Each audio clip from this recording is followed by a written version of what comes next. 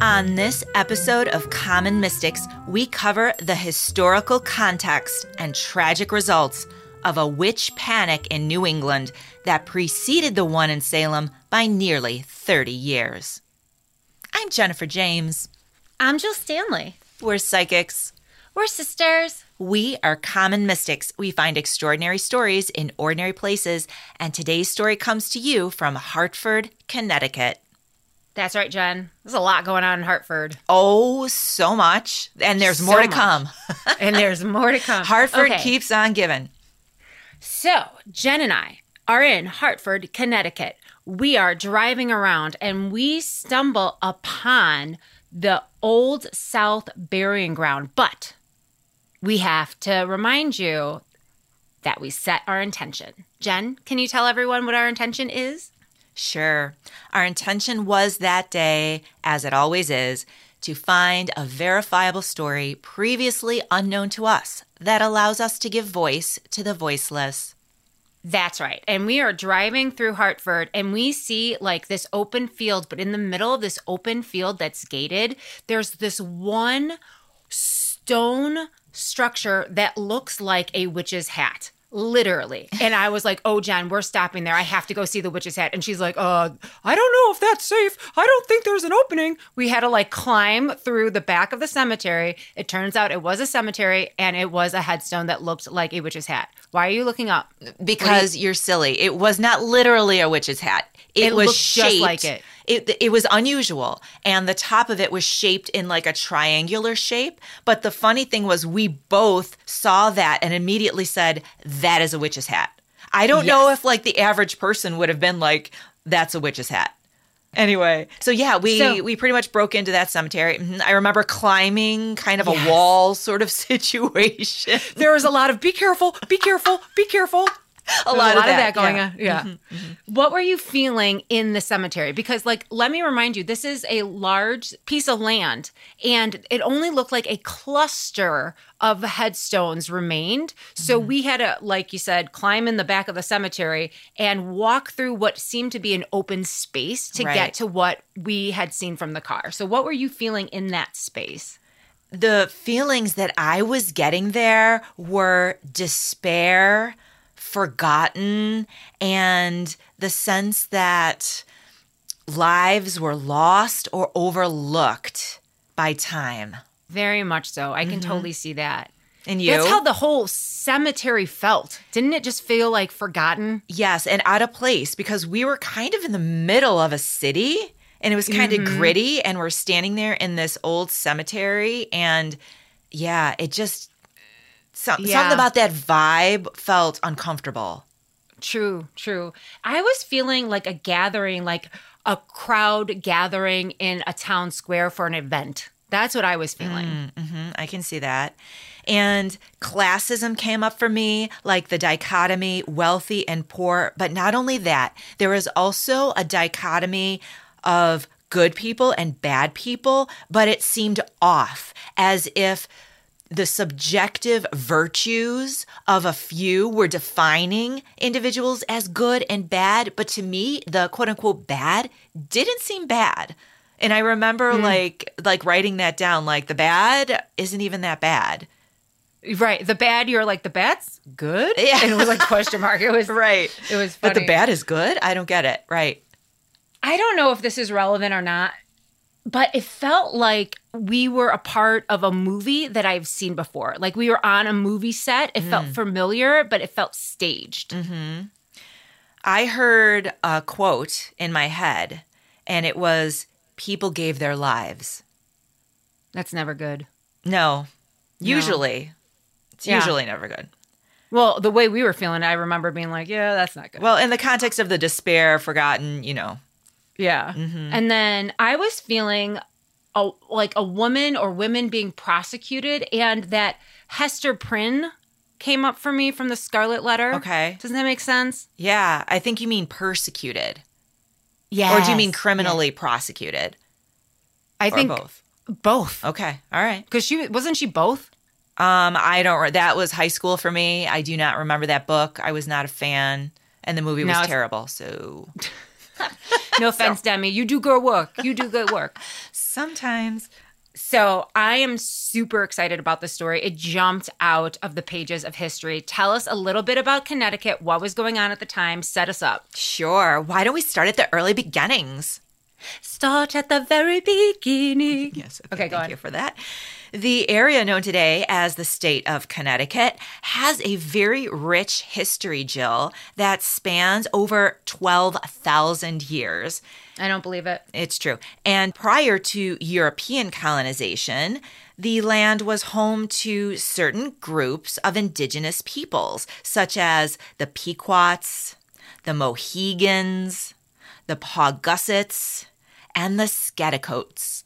I am so impressed with you right now. Okay, me and Google Pronounce had like a session before we logged on. So I literally impressed. was just going to be like, just ended at indigenous people. Like you did not That's your have to do dyslexia that. talking. I got you. Not like, it's not even dyslexia. This looks like a different language. It is, like a yeah, full on for sure. like. For sure. Yeah. Okay, Okay. go on. So all of these different groups are populating the area that we know now as Connecticut. But in the 1500s, Europeans started coming over, specifically fishermen, travelers, traders, explorers, and they were coming to New England's waters and, of course, interacting with these indigenous groups already living there. And these encounters resulted in trade, with Europeans exchanging items like axes, kettles, mirrors, bells, hose. I'm not even going to touch it, but go on. Okay. And what they were getting is, for the most part, valuable animal pelts. Beaver. Apparently, beaver pelts were a big thing. Yeah. I Like, don't know beaver why. was like the king of animals. I don't know why either. It was probably waterproof. I don't know, Waterproof, thick and oily. manageable.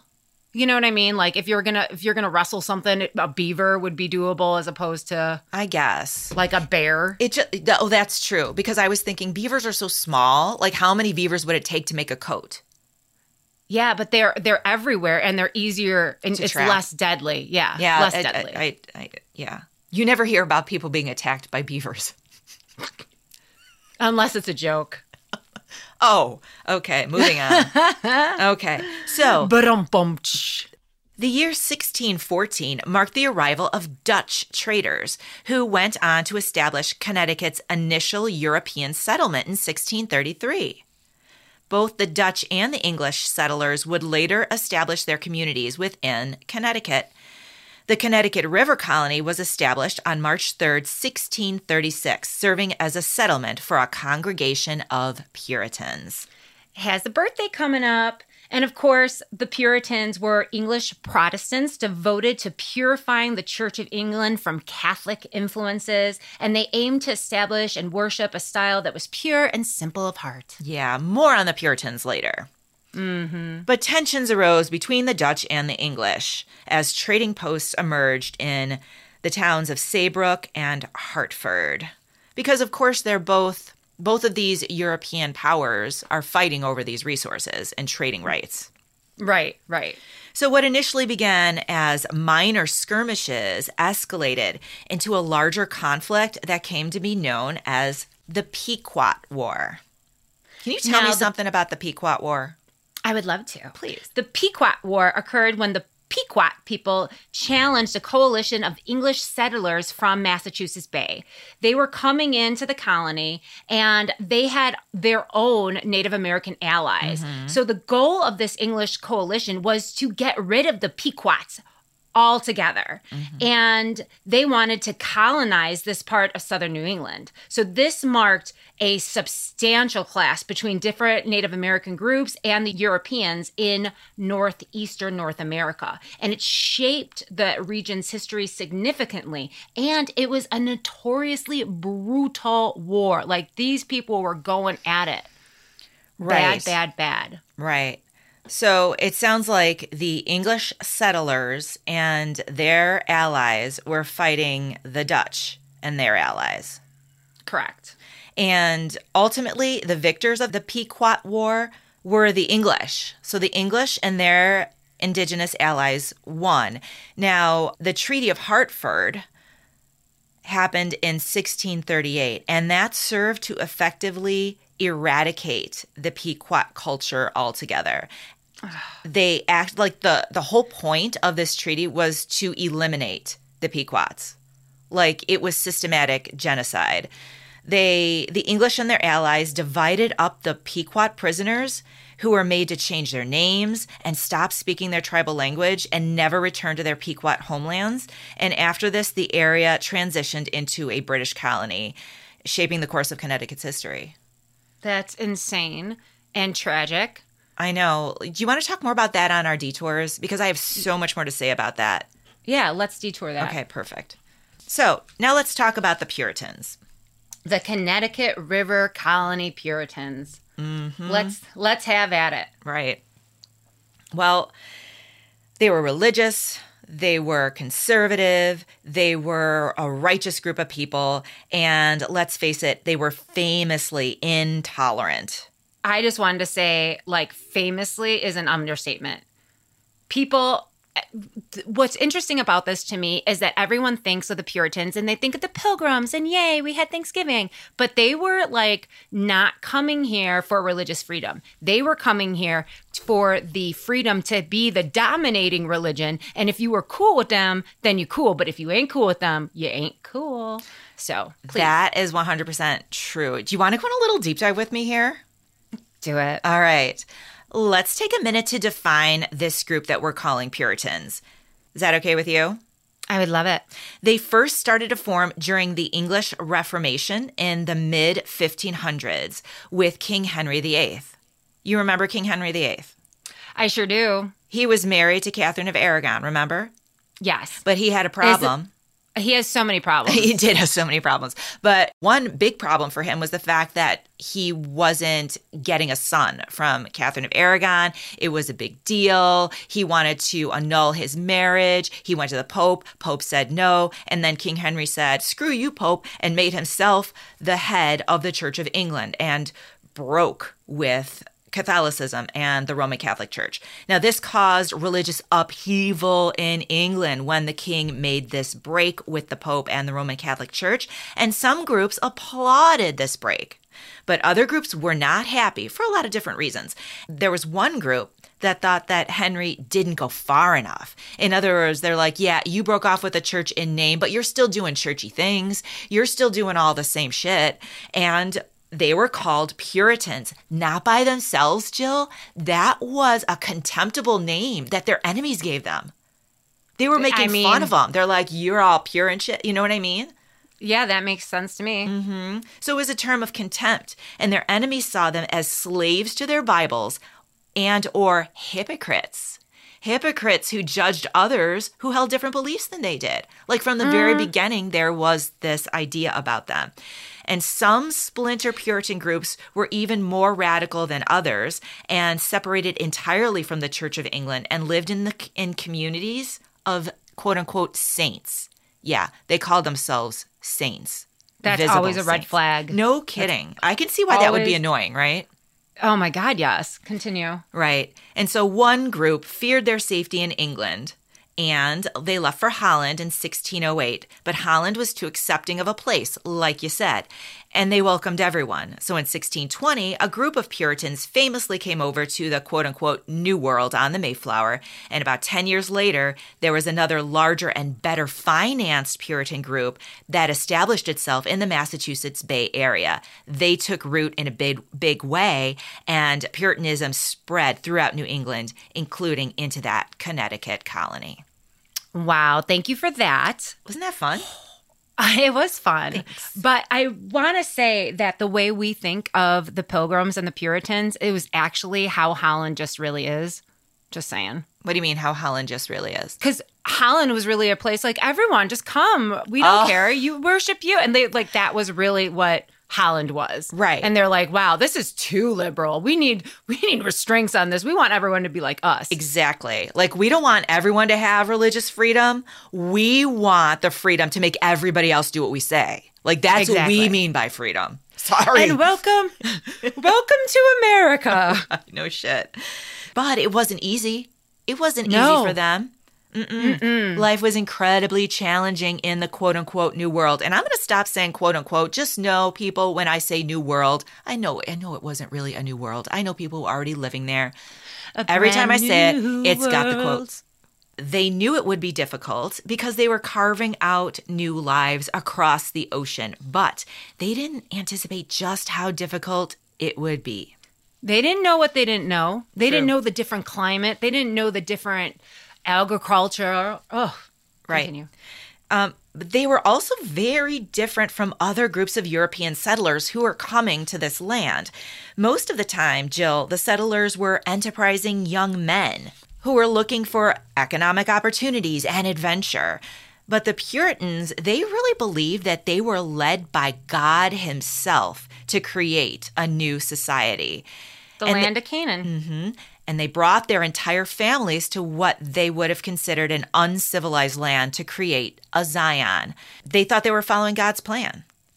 Yeah. So when they encountered natural hardships in 17th century New England, like the scarcity of supplies, illness, conflicts with indigenous peoples, struggling with shelter and food, you name it, many of them interpreted these as resulting from forces of evil.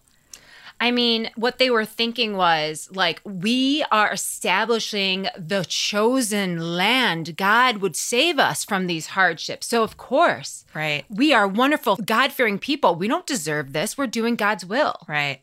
So naturally, they thought it must be some evil force working against them. So witchcraft. Witchcraft, exactly. Here we are. Always witchcraft. Now, I don't understand. How does it always get to witchcraft? Like, you have a bad day, fucking witches. Like, how does that happen? Where does that come from? Well, like I said, not all Puritans held the same beliefs.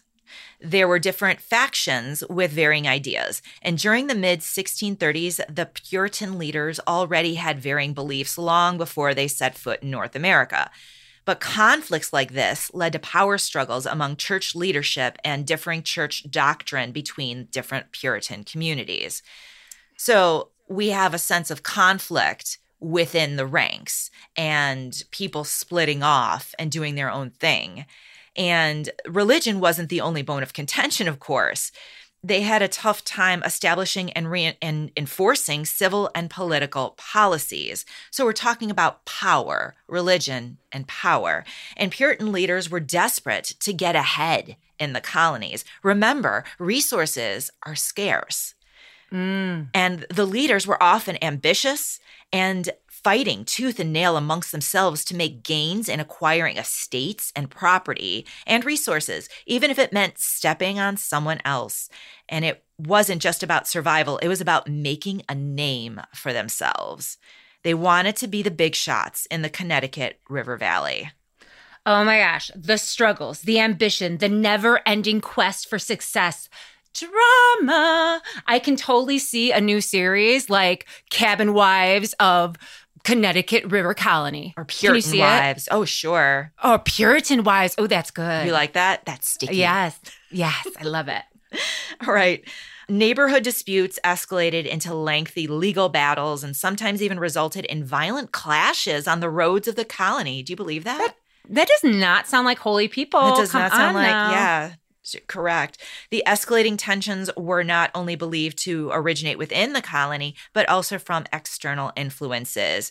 Surprisingly, these conflicts arose among these quote-unquote devout individuals. And it is at this point when virtuous souls, irrational superstitions, and disruptive behaviors intertwined with the realms of politics, religion, and law, giving birth to the notion that a banal evil lurked throughout the colony in the guise of a witch. And the concept of witches, witch hunts, and accusations of witchcraft emerged during the early 15th centuries. These archaic ideas took root here in Connecticut for the first time in the New World and reshaped American history. Okay, now I just want to put a button on this. So we have these holier-than-thou righteous people who are settled in this area. And it turns out that these are just men with the same kind of evil intentions that every man has that fights against themselves in. And they find themselves behaving badly. And instead of owning their behavior and saying, you know what, maybe my intentions are less godly and more greed, ambition, whatever, they're like, you know what, a witch got me. Right. In the context of incredible pressure, not only pressure from outside influences, but pressure from inside their own community, and also struggling for survival. Like, I can't think of a greater pressure cooker. It's literally coming at them from all sides. And when that happens, bad things happen. Bad things happen. There's got to be a witch. Right. There's got to be a witch. Okay, tell me a little bit about the Hartford witch panic. Okay, so witchcraft was once a capital offense punishable by death. Can you believe it? I can, actually. In 1642, the laws of the Connecticut colony were not only based on those of the Massachusetts Bay Colony and England, but were also supported by the Bible. Old Testament scriptures did condemn witchcraft. Here are a few examples. Exodus chapter 22, verse 17, you shall not tolerate sorcery. I mean, that's very vague. What are we talking about, sorcery? No comment. Leviticus chapter 19, verse 26, you shall not engage in divination or fortune telling. That's a little more specific, but Leviticus is just a downer anyway. I'm kind of starting to sweat a little bit. A little bit. I'll be honest here. It's hitting close to home. Give me another Leviticus. Leviticus chapter 20, verse 27. Both men and women who possess a ghost or a familiar spirit shall be put to death. They shall be stoned, and the responsibility for their bloodshed lies with them.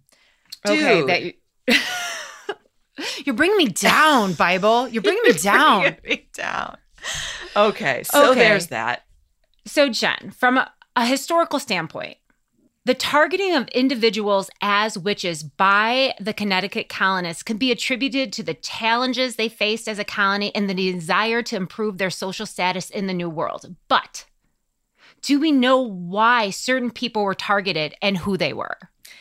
Like, this is happening. We need there to be a witch. Who would be the likely suspect of being a witch and why? Okay, let me tell you a little bit about that.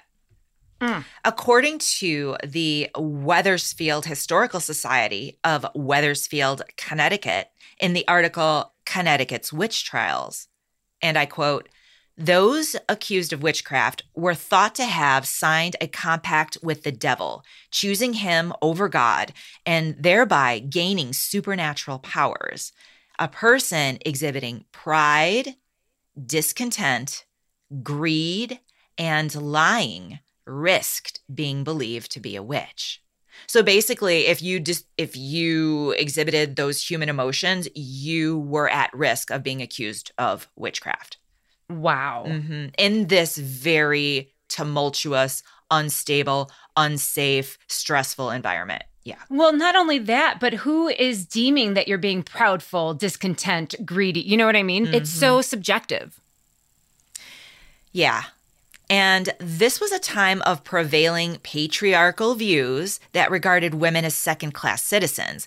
Not coincidentally, the majority of those executed as witches, both in Connecticut and elsewhere, were, of course, women. Many of them living on the fringes of society, and often they were impoverished, and some were single mothers. Now, this is not new. The research consistently indicates that men are more prone to criminal behavior than women. It's just a fact. Case in point, in February 2017, the Federal Bureau of Prisons reported that 93.3% of federal inmates were male in the United States. That is a large disparity. And scholars, there's a lot of different reasons for this gender gap in crime, and we're not going to get into it here, but just know that, that existed in the 17th century as well as it does today, right? However, so go ahead. But the men are in charge. the men are in charge. And also, there are specific types of crimes that are more focused on women. And those types of crimes are moral in nature. Doesn't it just get you? It just gets me. Right. It's like a gut punch. Right. Laws targeting moral crimes focus primarily on women and enforced by men and religious leaders to uphold social and religious norms. And accusations of witchcraft arose from, for instance, perceptions about female sexuality, reactions against a woman's independence or expression of nonconformist ideas, and also greed, because women could potentially inherit their husband's estates. And so by getting rid of women, it created a situation where their lands might be available. So let's get back to the Hartford witch trial, shall we? Yes, please. Now, admittedly, there is limited supporting documentation available regarding the specific accusations, the trials, the executions of the victims involved in these early witch trials. However, here is what we do know. Hartford, Connecticut holds the distinction of being the site of the first large-scale witch trials in the American colonies, happening nearly 30 years before the infamous Salem witch trials. I have no clue. Did you know that? I did not. I always assumed Salem was the first because that's what's like in our cultural history, you know, and the history of our zeitgeist. culture. It's always like, it's always like Salem, but no. And these, like I said, happened before the Salem witch trials, intermittently between 1647 and 1697. 50 years. 50 years of this bullshit. On and off for 50 years. Okay, tell me about it. Okay, tell me about the first victim. We do know about the first victim. Her name was Elsie Young. Unfortunately, there isn't much information available about Elsie Young's early life. We know that she was born around 1600 in Windsor, Connecticut, and she is sometimes referred to by other names like Alice Young or... Don't even try it. Achshah. Oxa Young. Yeah, and she's sometimes referred to as Alice Young. But Elsie was married to John Young, and they had a daughter named Alice. In 1647, Elsie Young was accused of witchcraft. Her community erected a gallows for her in May of that year, and she was hanged for crimes that she was accused of. And it's worth noting that during her trial, there was an influenza epidemic in New England, including in her hometown of Windsor. And that outbreak may have had something to do with the accusations against her, but certainly would have created a stressful, if not panicked, climate during the time of her accusal. Elsie's daughter, Alice, faced witchcraft accusations also in Springfield, Massachusetts, 30 years later. Now, while Alice didn't suffer the same fate as her mother, historical records are unclear about the punishment she received. Yeesh. So is Elsie or her daughter are voiceless? Actually, I don't think so, Jill. There's someone else who comes out from the history. Tell me, what are you even saying right now? Well, there's a woman. Because that shit's pretty sad. That shit is pretty sad. And I hate that her daughter was also accused. Like, what's up with that? You know what else? It's like, so everyone's sick and dying, and do you think these people really believed that there was a witch, or do you think that they killed Elsie just to get property? Like, why do you really believe that they're like, everyone's dying because everyone's sick, and so there has to be a witch, let's sacrifice Elsie? I believe these people did believe in witchcraft, for real. Okay. Now, did some people use that fear as an excuse to get rid of people when convenient? Probably. Okay. But I do believe that they believed in witchcraft. Hell, I believe in witchcraft. Anyway, moving on. So, out of the history... Our voiceless. Yes, out of the history comes a woman named Rebecca Greensmith. Who's she? When the witch panic of Hartford hit in the spring of 1662, 4 people were executed for the crime of witchcraft. And the situation started to boil over with the death of a woman named Elizabeth Kelly, who was believed to have been cursed. Now, during the same time frame, a woman named Anne Cole started to have the quote-unquote fits. And these fits were also believed to be a product of some witchery or some curse. Soon, a bunch of other people throughout Hartford were stepping forward claiming to have been afflicted by demonic possession at the hands of their neighbors. And the stories from Hartford seriously scared the shit out of people. Sorry. Tell me. One lady said that Satan made her speak with a Dutch accent. Okay, that accents are kind of creepy. That would scare me. Like if all of a sudden I was just like talking in a different language or a different accent. Yeah. Another person swore that they saw their neighbors transforming into big black hounds. Okay, so to me, Wow. someone needed to get an updated eye exam because that doesn't seem like that's what you saw. They need to go to LensCrafters Yeah, ASAP. like for sure. Yeah, that's unusual. But there were other people who claimed that they saw witches dancing with the devil at night. So to me, this seems like someone's a little jelly pie that the devil wasn't like, can I have this dance? I mean, it sounds like a party. I know. But that was merely the beginning. In the following year, an additional 10 individuals would face accusations, and 4 of them would be put to death for their supposed crimes. And among the ill-fated quartet were Rebecca Greensmith and her husband, Nathaniel. Okay, so who were the Greensmiths? Are they dancing with the devil? Okay. Are they transforming? Let me Tell tell me you. everything. Well, there's not much official information available, Jill, about Nathaniel Greensmith. But according to our research, he was born in 1626 in Hartford, Connecticut. Sometime in the late 1650s, he tied the knot with Rebecca. Now, Rebecca, born Rebecca Steele in 1629 in Devon, England, made her way to America at some point, we're not sure when. But by the time she met Nathaniel, she had already been married twice. You see, her first marriage was to a man named Abraham Elson of Wethersfield, and they had 2 kids together. But Elson passed away in 1646, and Rebecca married a man named Jarvis Mudge in 1649 in New London, and they had 3 children together. Unfortunately, Mudge also died in 1653, and that's when she married her 3rd husband, Nathaniel Greensmith. Now, Rebecca and Nathaniel didn't have any children together, although Nathaniel would have been stepfather to Rebecca's children from her 2 previous marriages. That's right. The couple resided on the south banks of Little River, where Nathaniel owned a 20-acre plot of farmland. But Nathaniel had more properties as well. You see, he possessed other holdings in the vicinity of Hartford, which brought about the envy and disdain towards the Greensmith name all throughout the town.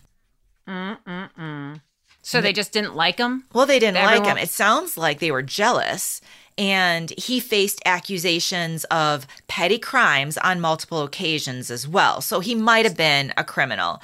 They accused him of theft of a hoe. Hoes were really important, apparently. Hoes were a really big So deal for a important. lot of reason. All throughout history, you need a good hoe. Hang in there, guys. We'll be right back. Hi, everyone. We are so excited to unveil the first book in our series entitled Common Mystics Present Ghost on the Road Volume 1, Murders and Mysterious Deaths. It's everything you love about common mystics and more. It's a retelling of 10 of our favorite stories from our pod with exciting extras. Extras like souvenirs, what we took away from the experience, and what to know if you go if you decide to travel in our footsteps. Pre-order the Kindle edition now. All other formats of the book will be available for purchase at Amazon.com on July 1st, 2023. Thanks, guys. Now back to the show.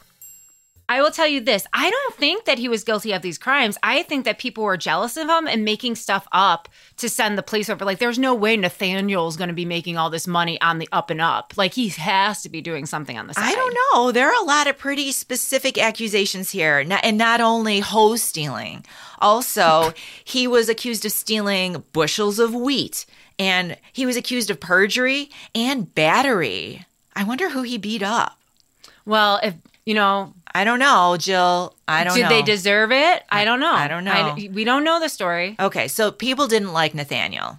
What about Rebecca? Okay. His wife, Rebecca, unfortunately, wasn't well liked either. Wah, wah. My God. There's evidence of this.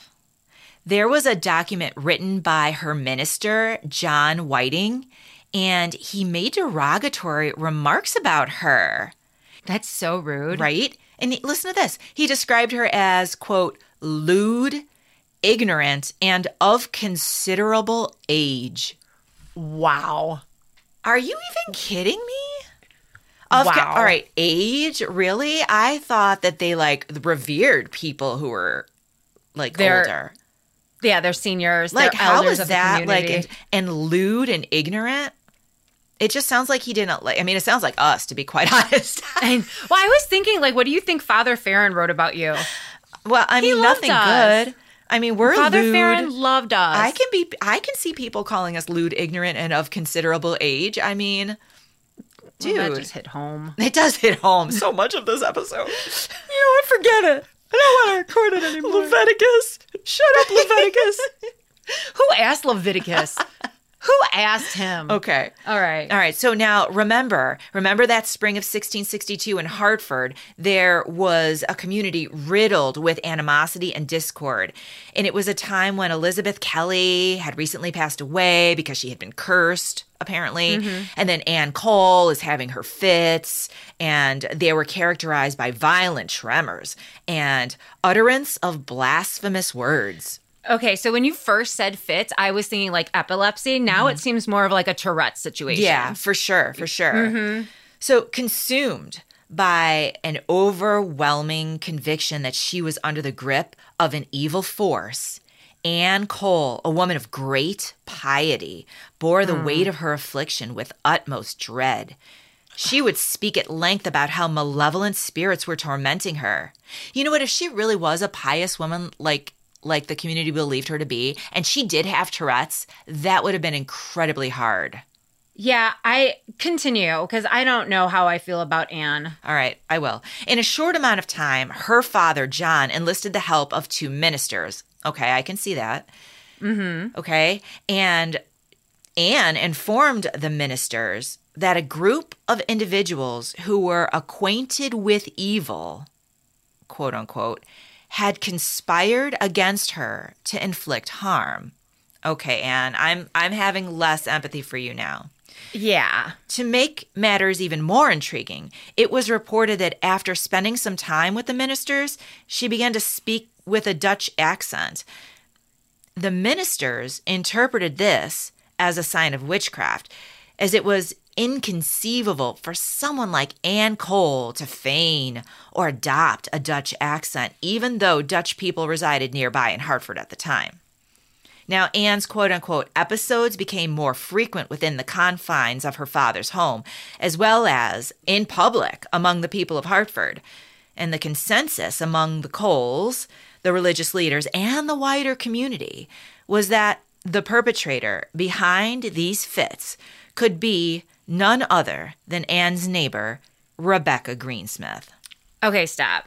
I just want to say this. If I'm Rebecca Greensmith and I am just at home, sweeping out, my kitchen, and Anne's losing her mind next door, inside the house, outside the house, just talking all kinds of crazy shit, being like, the devil, I would be like, something's wrong with Anne. I would not I'd be like, you guys are looking at me? I'm like, she is, look at her. You're really?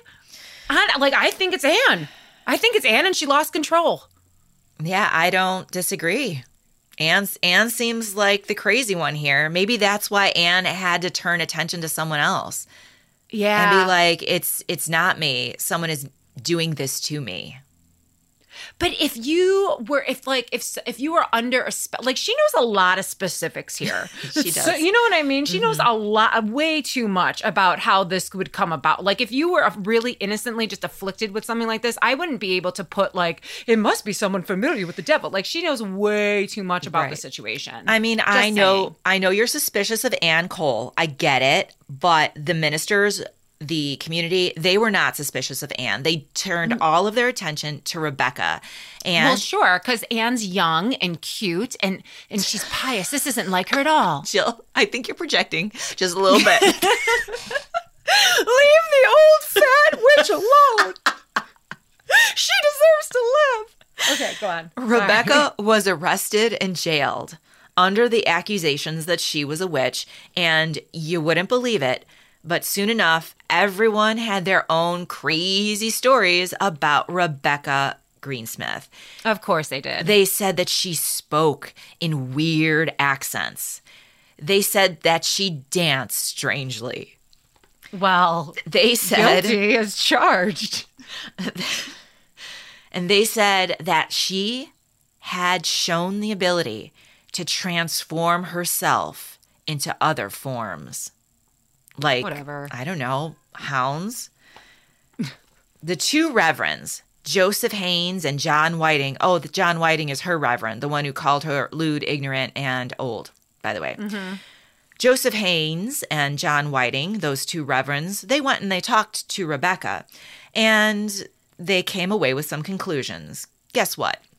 That she's a sweet old woman that's been through a lot in her life and we should just leave her alone. And they said that she confessed that she was indeed a witch and that she did have some kind of super strong connection to the devil.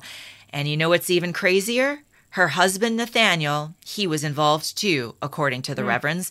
They said that he had insane, inhuman strength, stronger than two men combined, and he was always followed by packs of wild animals.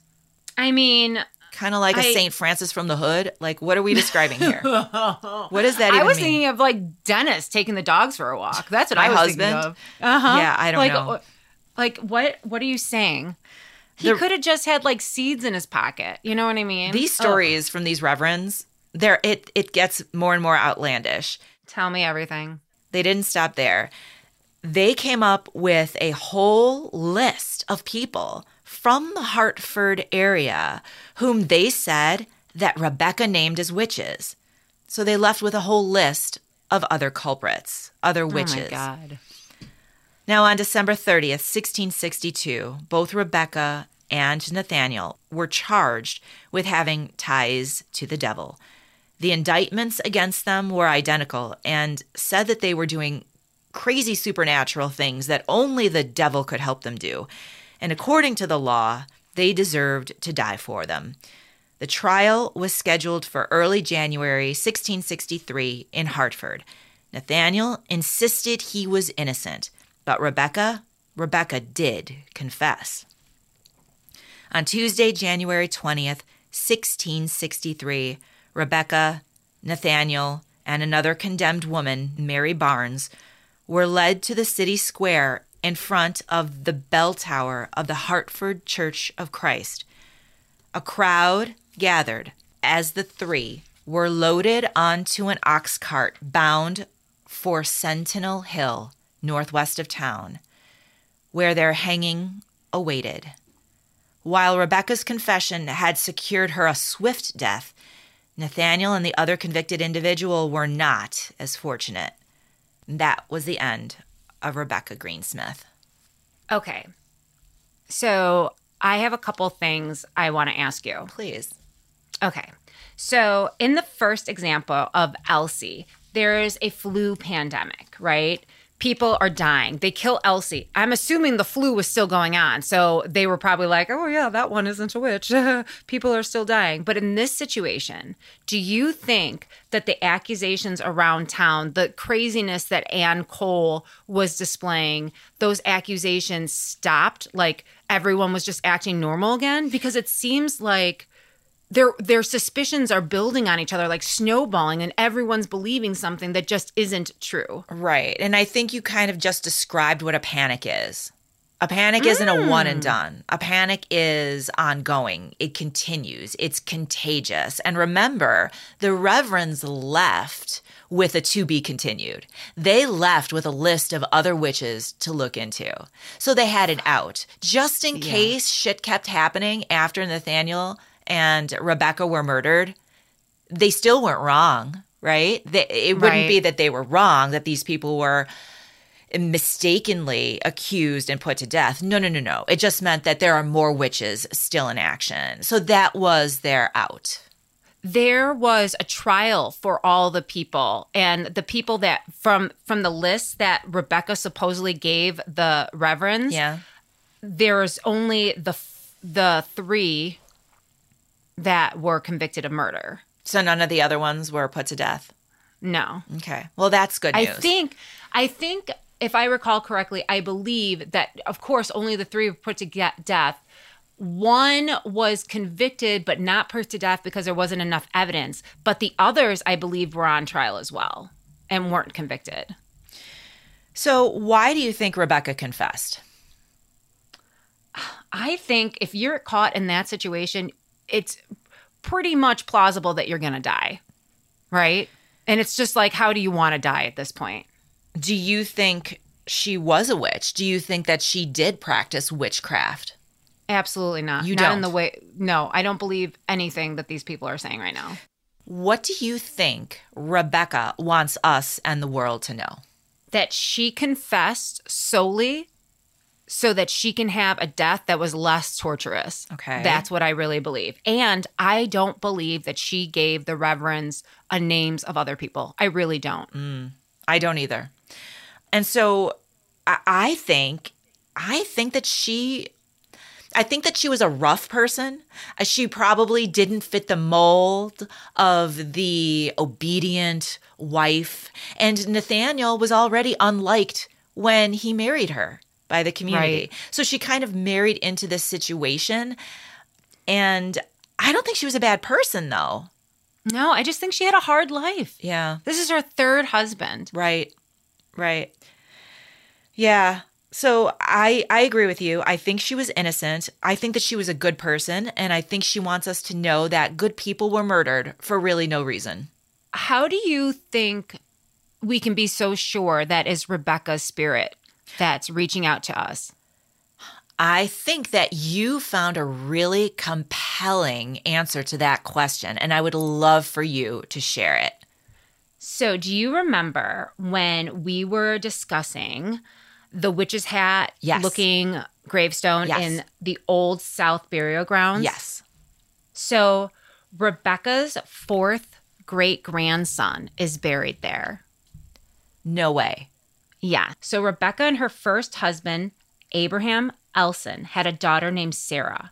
Sarah married William Sanford Hills.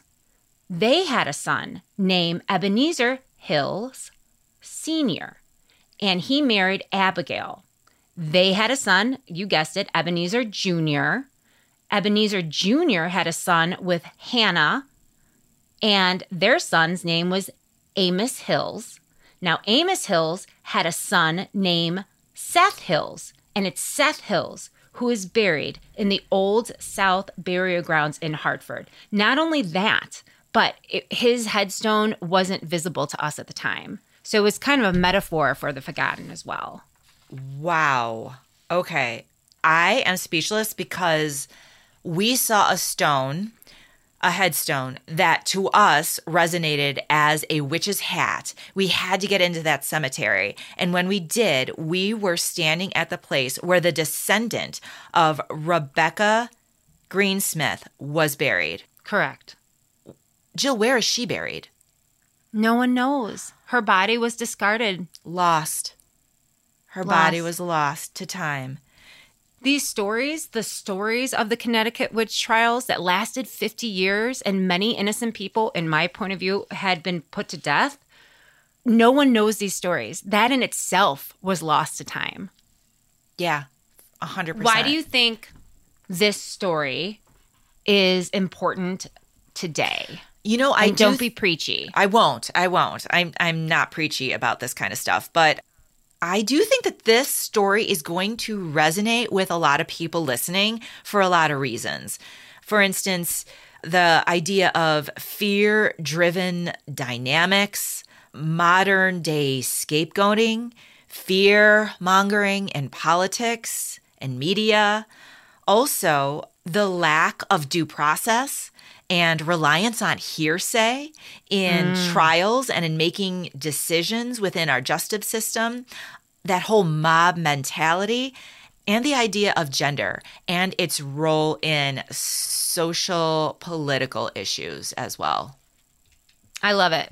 It's so true. So I would say if we were looking at this story, where do you see the similarities happening today for you? Love it. Right. And, everybody listening can think of their own examples, but those are the themes I think that come through in this story that were relevant then and are still relevant today. And we'll just leave it there. I like it. Jennifer. Yeah. Let's go over our hits. Oh my gosh. That freaking witch's hat, I can't. I just can't. I know. Because it wasn't a witch's hat. But both of us know. looked at it. We could have said clown hat. We could have said party hat. Nope. That triangular stone was a witch's hat to both of us. True statement. That's True spirit statement. right there. What about your feelings in the cemetery? Well, feeling despair, I think I was definitely picking up on Rebecca and her energy, but forgotten her, like we already said, not only was her body forgotten, but this entire situation is largely forgotten. We're not talking about this panic. We zero in on the Salem witch trials because some guy wrote a book about it and became like a big sensation and shit. But there's more. There's more. There's a greater context here. It wasn't just a one and done. This was happening. That's such a good point. This wasn't a one and done. This has been happening. Yes. You're absolutely right. Thank you. The gathering of the town square, the Jill. event. Yes, that was yours. I feel like people were gathered around watching the condemned be loaded on the cart and being carried off to the hill northwest of town. I believe they watched them hang. Oh, you know what? And it makes me think about the Ann Cole. What was she feeling that day that these people were hung? Yeah, exactly. What was going through her mind? Or the rest of the community, they were making up stories about Rebecca transforming and dancing with the devil. Right. And just because you're a weird dancer doesn't make you a witch. No. Although they're not mutually exclusive. True. You can be a lousy dancer and a good witch. And a witch. And a witch, yeah.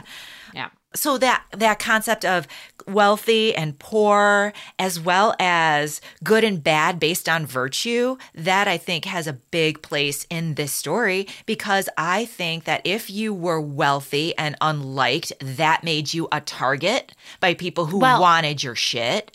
Well, I'll tell you this. So I was looking at Nathaniel's will, and there is some indication that Sarah specifically had gotten some money from Nathaniel, her stepfather's estate, when he died, but nothing is discussed about his different holdings throughout Hartford or the 20 acres of land just south of the banks of the river. Very interesting. So in terms of historical documents, it vanished. Yeah, his property vanished or was absorbed elsewhere and not by his family. Right. And then again, that idea that if someone isn't virtuous the way you defined virtue, that they must be bad or evil. The feeling like a movie set. And what do you think that means? I feel like we've seen this before. The stage was set for this to happen and to happen again. Right. That's what I think that means. Mm-hmm. And you've seen movies about witch trials. Yeah. Yeah. So none that was memorable.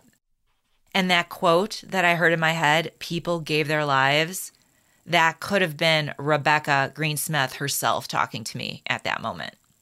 I believe you're right. And the prosecuted woman, Hester Prynne. Mm-hmm. I mean, it's obvious. Right. I don't have to explain it. We have smart listeners. Mm-hmm, women being prosecuted and persecuted and prosecuted. Mm-hmm. All works. All right. Well, on that note, what did you learn? I learned that I don't have to go looking outside myself at all. Oh, no, you're talking with an accent. You must be evil. If I'm looking for my heart's desire again. I'm learning that Hartford, Connecticut is really charged. And just saying, it's not lost on me that the banks of the river is also where a lot of things happened with the Cult family and where their land was. So the banks south of the river are pretty significant energy in that area. What are you learning? Well, I learned never to steal someone else's hoe. We'll leave it at that. People be coming for you. But what if the hoe wanted to go with you? That's fine. That's fine. And I say hoe with love. You know what I mean? I know you do. Slut faming. Yes, yes, and yes. Okay. You know we're talking about a farm implement, right? That's not. Okay. Let's close. Okay.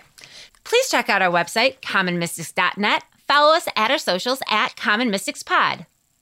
Please listen in wherever you're listening to your favorite pods. Please consider leaving us a positive review. We love reading them and we love sharing them. Thank you so much. Subscribe, download, like, and share. Share. Thank you so much, guys. Thank you. Good night. Good night.